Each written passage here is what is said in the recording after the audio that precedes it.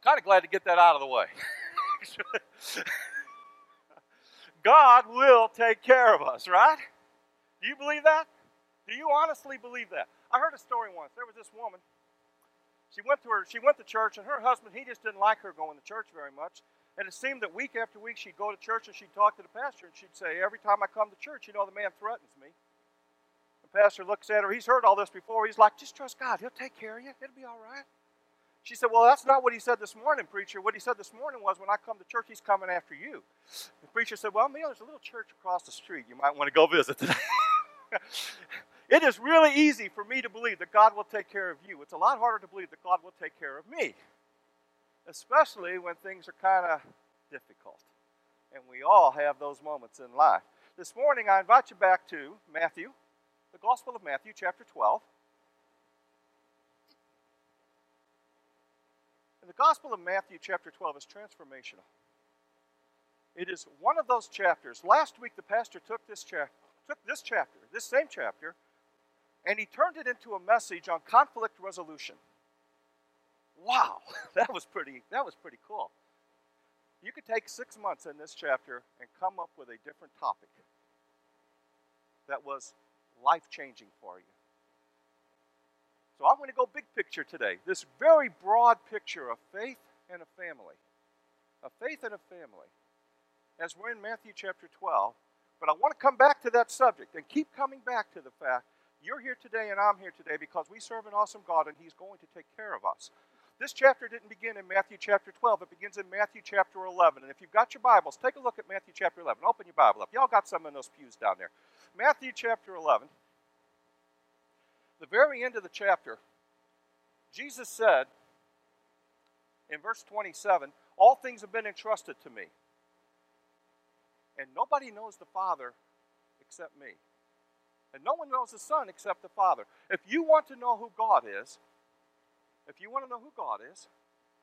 want you to take all of your preconceptions. I want you to take all the notions we've ever had of God. I want you to take thousands of years of history, and I want you to set it aside for a moment, and I want you to look at me. That is what Jesus told these people. I want you to look at me, and I'm going to teach you who God is. I'm going to give you a mystery, something you wouldn't have known if I hadn't told you. And you know who Jesus said God was? You know what he said?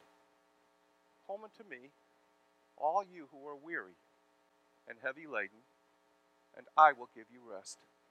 Take my yoke upon you and learn of me, for I am meek and lowly of heart, and you'll find rest to your souls. For my yoke is easy and my burden is light. To people who were in difficult situations, to each individual person who heard the words of Jesus and who hears them up to this day, Jesus says, I want you to come to me for the biggest hug you've ever had in your life. I want you to come to me understanding that your Father in heaven, that your God loves you. Loves you. And He is going to take care of you. With those words, please join me in a word of prayer, please. Father, we just pray you would help us to honor your word. Father, help us to live lives worthy of the gospel of Jesus in a way that pleases you, in a way that you've taught us. Father, as we come to church, we come looking for all sorts of different things. This morning, I just pray you would help us to see the face of our Lord Jesus. Father, help your word to kind of come alive in our hearts. We pray for the pastor and his family today. We pray for his son. Give him healing. Father, thank you for your mercy. Thank you for your goodness. Thank you for your grace. And we thank you in Jesus' name. Faith and family. I want to begin this with a simple statement. Faith begins with the Word of God. Matthew chapter 12, and I'm going to go with a great big overview of this. Last week the pastor talked about this, and a bunch of you weren't here because there was a little snow on the ground. Remember that? So, if you were here, you'll get a bit of a review. If you weren't, okay. Matthew chapter 12 begins, and it says these words as it begins, at the same time. At what time? At the time Jesus had just explained the heart of God. When he had just explained, come unto me all you who are weary and heavy laden, and I'll give you rest. At that time, while he was still explaining who God was. And I understand the difference between the Sabbath and Sunday, but let me just bring it into the current day. His boys got up to go to church on Sunday morning. And they're going down the road. And as they're going down the road, they're a little hungry, so they're grabbing some little grains of barley along the way. Pastor kind of explained how that looked to us, and I liked that last week. But they're basically eating their Cheerios on the way to church. That's where this chapter opens, right? A very mundane, everyday occurrence. Most of y'all got up this morning. You said, I guess it's church time. I guess I'm going to show up to church. How many of you thought something transformational was going to happen? I mean, seriously, we get up and we hope that we're going to get something good from God. We hope that we're going to experience something that's going to help us in our week. We hope maybe we'll learn a little bit about being good Christians. But we don't expect something great and fantastic to happen every time we get up. These guys had a normal Sunday morning. They're on their way to church, and they're eating their cereal. The problem was they weren't supposed to do it because there were laws against it. There were laws against threshing, and they broke the stalks of barley. There were laws against work, and they shucked that barley, and they chewed it. And according to the Judaic laws, they were lawbreakers. While they were on their way to church, the Pharisees came to Jesus. They were walking along with him, and they said, "You see what your boys are up to? You see what they're doing? What are you going to do about it?" And Jesus turned around, and he took them to the pages of Scripture. And so I want to define faith first with the word. We go to the pages of Scripture to find out what our faith really is. Faith is not what you think it is. It's not what I think it is. It's what God says it is. And how do I know what God says? He's given us his word. It wasn't what anyone thought it would be. I'm going to tell you a true story. That story happened 2,000 years ago. About 2 years ago, I was in a church. Really honestly. We are having a communion service, okay? The Lord's Supper. How do we do communion? We have these little metal plates, and inside those metal plates, we have wafers. Little crackers, right? Little wafers. We hand them out. Everybody eats their wafer, which represents the body of Christ, and we drink grape juice, which represents the blood of Christ. And what is this purpose? Its purpose is to remember the Lord's death until he comes, to take us to a good place. Well, we're having our communion service, and after the service ended, I was walking out of the church, and a couple of fine people in our church stopped me and said, "Did you see what that boy did?" I said, no. Well, it turns out there was a 5-year-old boy who was in church, and he'd sat through an entire church service, and he actually was a very good kid and well-behaved through church. And he got to the end of church, and it went overtime because there was communion involved and all that, and he was hungry. So that plate went by, and that little 5-year-old grabbed him a wafer and was happily munching away. Well, guess what's against the law, apparently, in the modern church? Apparently, a 5-year-old is not to grab a communion wafer on the way by and munch on it at the extreme expense of God coming shaking from heaven and somehow chastising the entire universe of the church as we know it. I'm not sure what happened. All I know is this. I grew up in a church that had a rule book that was this thick. It was an invisible rule book. And almost all of our churches have it. So before I get too involved with these guys in the Old Testament, in the gospel, I kind of laugh about it because it brings it right home to today to me. We have an invisible book this thick, and it's mostly filled in very small print with "thou shalt nots." Thou shalt not. Apparently, this page, if I opened it up, said, "Thou shalt not eat a communion wafer in church." I didn't even know that one was there. There's a lot of those things in our invisible book. Now, I grew up in a church that had rules, serious rules. You not only didn't drink, you didn't go to a store that sold alcohol or you were contributing to the problem. You not only didn't go to an R-rated movie, you didn't go to the movies because if you did, to that G movie, you were contributing to the R-rated movie. I grew up in a church that had rules against hair, against clothing. The Lord help you if you were divorced or had tats. You had ink on you, you were done. I grew up in that environment. I grew up with people who pointed a bony finger of accusation at every person who disobeyed their invisible rule book until we chased most of the people away from God and away from our churches. Nothing's changed in 2,000 years, it seems like. The problem was this. The problem was, Jesus said, "Come unto me, all you who are weary and heavy laden, I want to give you rest." Matthew 23, by the time it was all said and done, he looked at these Pharisees in this chapter and he said, "Woe unto you, scribes and Pharisees, hypocrites." He said, "Do what they tell you to do because it's the law, but don't act like them. Because they take heavy burdens and grievous to be borne, and they put them on men's shoulders, and they wouldn't pick up that burden with their little finger to help them." Jesus looked at this point and he said, "I want you to take your book and do yourself the most greatest gift you could ever give yourself. Go ahead and relieve yourself of the burden. God's got this. God's got this." When you want to know what truth is, I cannot elevate my truth to the level of Scripture and have it be okay. I'm going to keep going for just a second, and then I'm going to scoot off of this point because we've got to move along. But let me explain. This happens outside of church also. We live in an environment that we decry because the world does not have Christian standards. One of the great challenges of the church right now is probably same-sex marriage, right? Does that not come up just, it seems like, every day? I cannot expect the government or the world to act in a Christian behavior. To expect them to be Christian in their decisions isn't going to happen. Why? Because they don't have a standard. What's the standard that they're using to decide what's right and wrong? And mostly it's experience. And mostly it's experience with a good heart, believe it or not. If you had a family member, your whole life you've heard that same-sex marriage is wrong, but now you have a family member who got involved with a partner. And they were nice people. And they sincerely liked each other. And they're looking at you right in the eye saying, "Why would you condemn me? Don't you know we're not harming anyone?" What would you do if you were a lawmaker?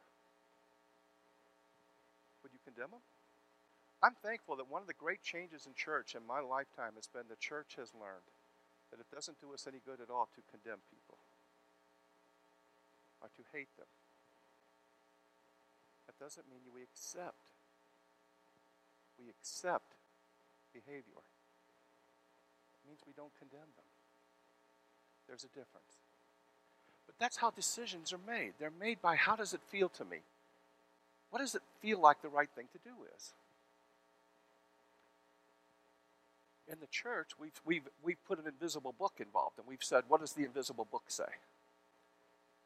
Either way, we have taken God's word and we've put it aside. And we've said, I have a different standard that I'm using. Jesus took the Pharisees, he took his people right back to the Bible. And what he said was, have you read what God said? Have you seen what God said? Why, in the Old Testament, David went and ate bread right out of the showbread, right out of the temple. That stuff was consecrated to God. You're not allowed to eat showbread out of the temple. And look, God said he was not condemned. He was innocent. That's not the God they understood. That wasn't the God of their invisible book. That was the God of the Bible, and they didn't understand what happened. Because they didn't understand, come to me all you who are weary and heavy laden, and I will give you rest. Every law in the Old Testament was written for you. Every single thing that God did was good, and it was for your benefit. It was to bring you to a place where you would accept Jesus as your Savior and have rest today and rest for eternity to come. And every single one of us need to come to a place where we are okay. God's Word offers us that today. And I invite you today, as a Christian, come to God for rest. Just come to Him for rest. The pages of Scripture, they are going to be the authority. Verse 7, you need to learn the heart of God. God requires mercy and not sacrifice. God didn't require those boys to go hungry on Sunday morning to prove a point. Never entered his mind. He required mercy. Faith is defined in the pages of Scripture, but then he went one step further in verse 8, and he defined faith in the person of Jesus himself, because Jesus went and added something, and this is the transformational verse. This is the verse that changed everything. This is the verse, by the way, that made people start wanting to kill Jesus. What he said was, and by the way, I'm Lord of the Sabbath. Don't you ever forget who I am. Not only am I telling you under the authority of Scripture that what my guys did was okay, I am telling you I wrote the book. And when I tell you what the book says, it's because I know what it says, because I wrote the thing. And I have authority over it, and I understand the application of it, and I am telling you, you want to know what God has to say, you want to know what God thinks, you will look to me. And folks, we need to look to Jesus. We need to come to Jesus and say, Lord, what is it? What is it about God that I need to learn today? What is it that I need to learn in how I treat others from what I see in Jesus? What is it I need to learn today to help me when I'm facing some medical stuff? What is it about Jesus I need to learn today that is going to bring me to a place of worship and grace? And Jesus said, I want you to look at me. That's verse 8. He says, Jesus and Jesus alone is Lord. He is Lord of the Sabbath. Now, I have felt oftentimes in my life, and it doesn't take much for me to feel like I'm not good enough. Okay? Put me up front in a church where Pastor Steve is the pastor. That guy is so good. It doesn't take much for you to feel kind of, I say that saying, if you take people who sometimes are struggling and we condemn them, we harm them almost beyond repair.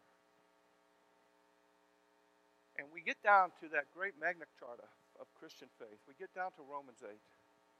If God be for us, who can be against us? He who spared not his own son, but delivered him up for us all, shall he not with him freely give us all things? Who shall lay anything to the charge of God's elect? It is God who justifies. Somewhere along the line, we come back to Jesus, and we find out something. Faith is found in the person of Jesus. Not in my goodness, not in my faults, not in my discussions with my friends and neighbors.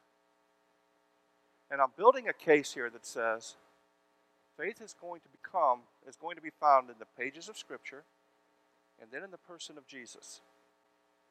And this case is going to get built to the place where we say, do we understand that we need that relationship with Jesus? So I'll just tell you, that's where this is building to. But I do know this. In the very dark of night, when I'm not real sure that everything's going the way I hope it will, whether I am condemned by a devil of hell itself, whether another person tries to condemn me as a child of God, I know it is God who justifies, because Jesus said so. Well, how do I know Jesus is really God? You could say that. Are you God? You don't happen to be God, do you? Okay. Just making sure. Now, anybody in here think they're God? Of course not. I guess it was C.S. Lewis who said, Jesus was either a madman, a liar, or he was God. But you couldn't just say I'm God and get away with it. But anyone can say it. Jesus said, I'm Lord of the Sabbath. I am actually Lord over this book. I'm the one who wrote it. I'm God. And everyone who heard his words understood what he said. How did he prove it? Because it is the same day, in the same series of events, he actually got to church. They were on their way to church when all this started. Now they walked in the church, and there's that man with the withered hand. Pastor talked about that last week. Boy, that was neat too. It was a good message. But he talked about that man with a withered hand. I don't know if he mentioned it last week, but if a man had a deformity in those days, they were considered sinful. They must have really done something bad for God to have allowed them to be deformed. They were considered ceremonially unclean. This guy went to his church every week being condemned. I'm impressed with that guy because he kept going, honestly. I'd have quit. Every week he went to his church. Every week he knew he didn't fit in. And then came Jesus, who had just said, let me tell you what the pages of Scripture say, and let me tell you who I am. He walked into that place. He saw a man with a withered hand. And on a Sabbath day, when it was against their when it was against their law book, he healed him. And he said, I just told you I'm Lord of the Sabbath. This is my proof. I will take care of you. I will take care of you. I love you that much. Verse 14 says, they plotted to destroy him. Based on the fact that he said he was God and he had authority, and then he showed it, they hated him. And they wanted to kill him. He actually kind of rubbed it in their face a little, so that had something to do with it. To bring it in the modern world, he said, which one of you guys, if you had an SUV that slid into the ditch, wouldn't push the thing out? Don't expect you're going to push that thing out and then come to church and say, I'm not allowed to help a person. You can't have it both ways. That's what he actually did. And it got right underneath their skin, and they hated him. And it's still Sabbath. It is still the same day, and he left that building, and many followed him.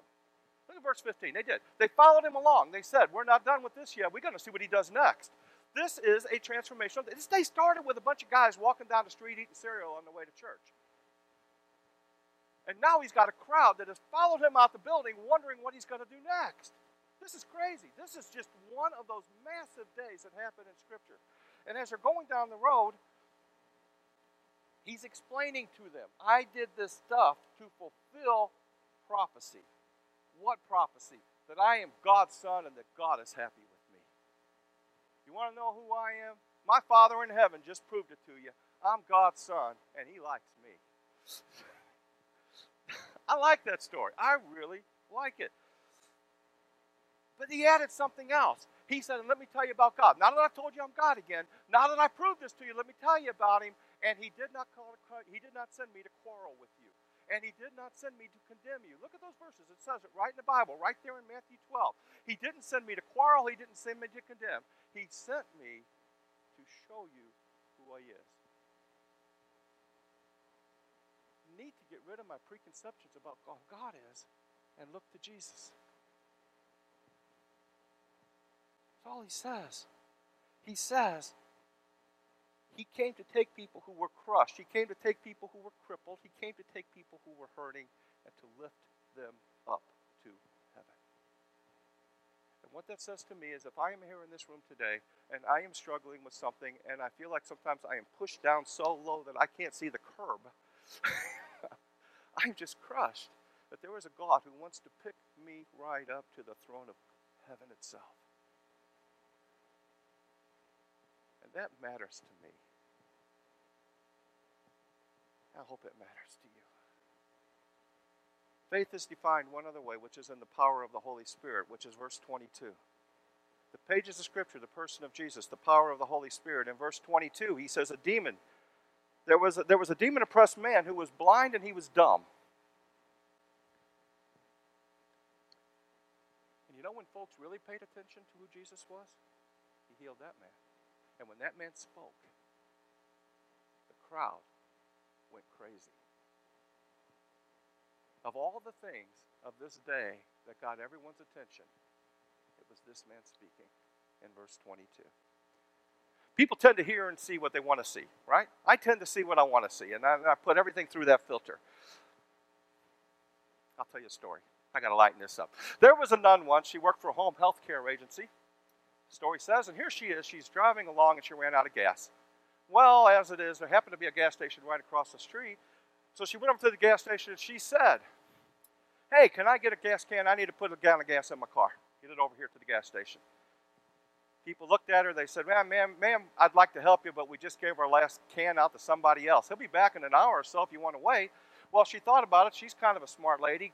Got a lot going on up there. She went back to her car, dug around, came out with a bedpan. So she went back to the gas station. She gets her bedpan filled up with gas, goes back to her car. She's putting it inside the gas tank. A couple of guys are going by. They see her and they go, "Wow, now that's faith." Okay, so I'm just saying, we tend to see what we want to see in this world, right? That's the way it works. Now, the leaders cried out. The leaders, everybody saw the same thing. They saw a demon-possessed man who could see and who could speak now. And this man is talking. And while the crowd is going, "Woo, yay, Jesus," the demon-possessed people are looking, the Pharisees are looking going, no. He does this because he's in league with Satan. This is devil stuff going on. Jesus didn't do what I expected him to do, so there must be a devil involved. That is nuts. Okay? Right on its face, it's nuts. But I'll tell you what, there's people who believed it. They really did. And Jesus looked at him and he gave him another speech. Kind of a big mocking speech in this case. And what he told him was, in the middle of it, and this is very important, what he said was, "Say what you want about me. But you take the works of God and you start assigning evil motives to them, my Father in heaven will not forgive you. You take my works and you drag it through the mud, something the Holy Spirit is in the middle of, you're going to answer for it. Because faith is defined in the power of the Holy Spirit, and when I see God work, my answer is, thank you. Thank you.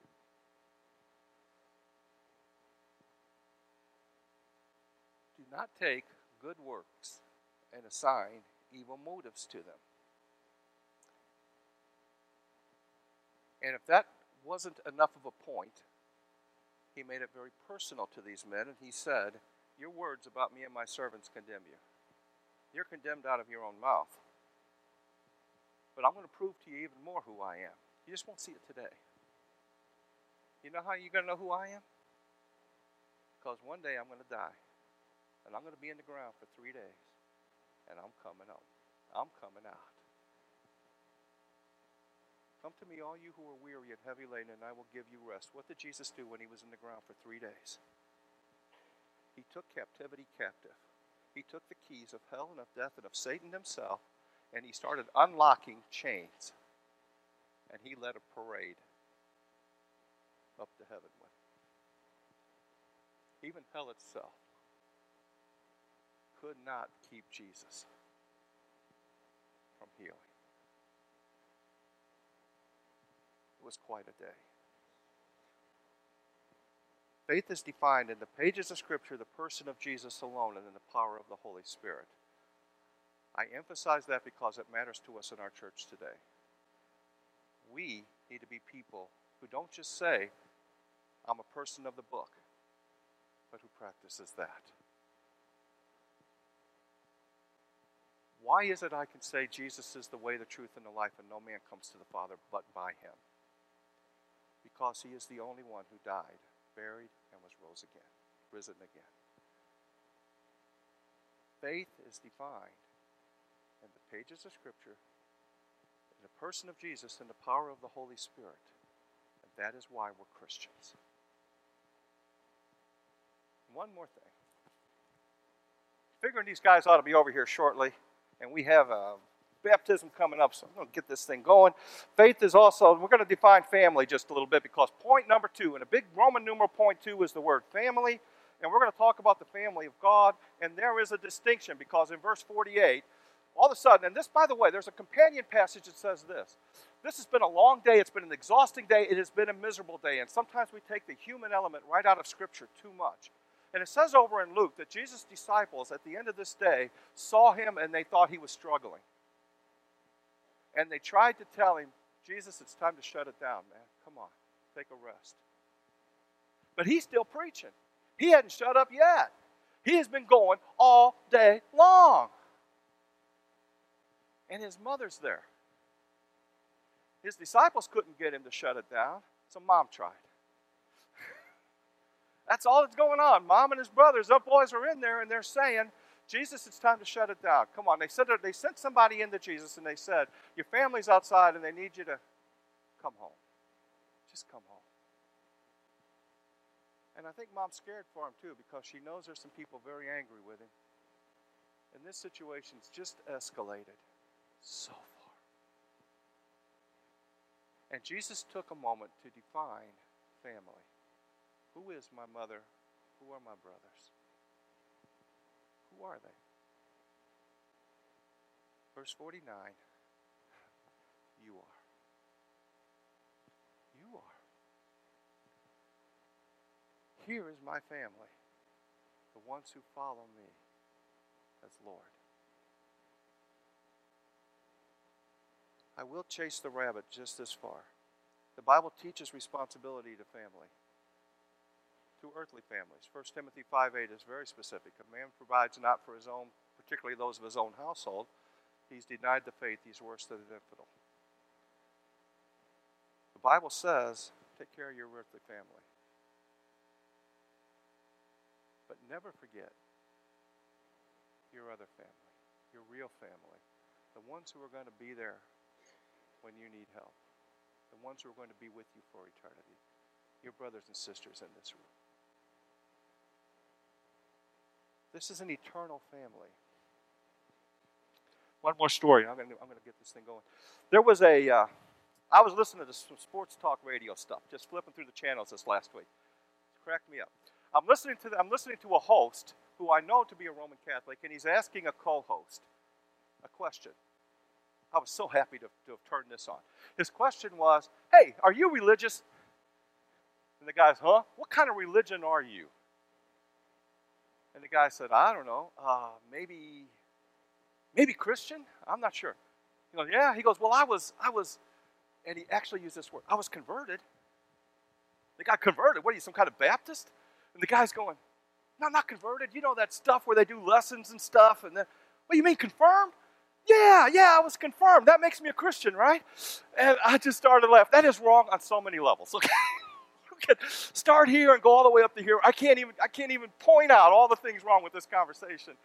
But it did have me laughing out loud. I think I might be a Christian because I was converted or confirmed or something. I don't know. Folks, that fellow is not part of my family of God. I don't know who he is. He hadn't made it, okay? He hasn't made it. Now, this is eternal stuff. Jesus said in John chapter 3, he couldn't have been more specific, you got to be born again. There's a word we haven't heard in church in a long time. You must be born again. A man is not good enough on his own. All have sinned and come short of the glory of God. The wages of sin is death, but the gift of God is eternal life through Jesus Christ our Lord. The Bible tells me that scarcely for a good man, somebody might die. I guess somebody might die for someone good. But God commended his love toward us in this way. While we were still sinners, Jesus died for us. The Bible says this, if you will confess with your mouth Jesus is Lord and believe in your heart God has raised him from the dead, you will be saved. For with the heart you believe, with the mouth confession is made to salvation. We come to an understanding that says I have to be born again. And when I am born again, I accept Jesus as my Lord, and at that moment I am part of your family. You get me, good for you. I like it. That is how the Christian family is defined. But there were distractions along the way sometimes. It is a difficult thing when Jesus is trying to make a point and he is still talking and he is being interrupted, even by his family, who meant so well. And he had to tell them, not now. Not now. And distractions will come. There's always distractions to following Jesus. Follow him anyway. Pastor Steve has asked this year that the First Baptist Church of Waterloo make a conscious decision to take the gospel into the community. That is his goal for the year. To accomplish that means we're going to have to set aside a few distractions and a few detractors. You're going to have to decide to do it. You only have so much time and money. You got to figure out what to do with it. If you're going to take the gospel into the community, you're going to have to set aside a few things. Those are the distractions we're talking about. This passage lays out faith and family. It is foundational to who Jesus is and who we are.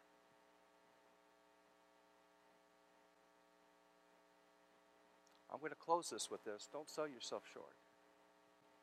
You are an anointed, gifted child of the living God. He has promised to care for you. He has promised to provide for you. He has promised to guide you. He has promised to chastise you. He has promised to take you home.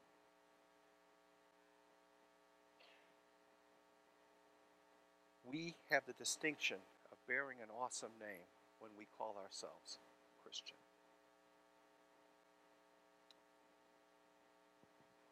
I heard a story once of a large wave that crashed into the sand and it deposited a fish that was flopping around on the sand. What's going to make that fish okay? I could take some money and I could pour it on him. Probably won't do a whole lot of good. The world says, medicate it. Let's give him some Jack Daniels. He'll be all right. Won't do him a lick of good. Hedonism. I don't know, give him a Playfish magazine. He'll be fine, right? In the end, the only thing that makes that fish okay is to get him back in the environment he was created to live in. You were created to live in eternity with Jesus as a child of God. You are okay when you live in that environment. Until then, you're going to be messed up. So I come all the way back to the beginning of this, the end of Matthew chapter 11. Come unto me, all you who are weary and heavy laden, and I will give you rest. Rest. Rest. Today, we are called on as a church to recognize the authority of Jesus, to recognize the person of Jesus, to recognize the work of Jesus, and to come to him for salvation. More than that, if we've been kind of carrying around some burdens that maybe we didn't have to carry so much of, God's got this. Allow him to be your healer today. Come on, let's stand together and pray, please. Hey, Bruce, come on up, please, my friend.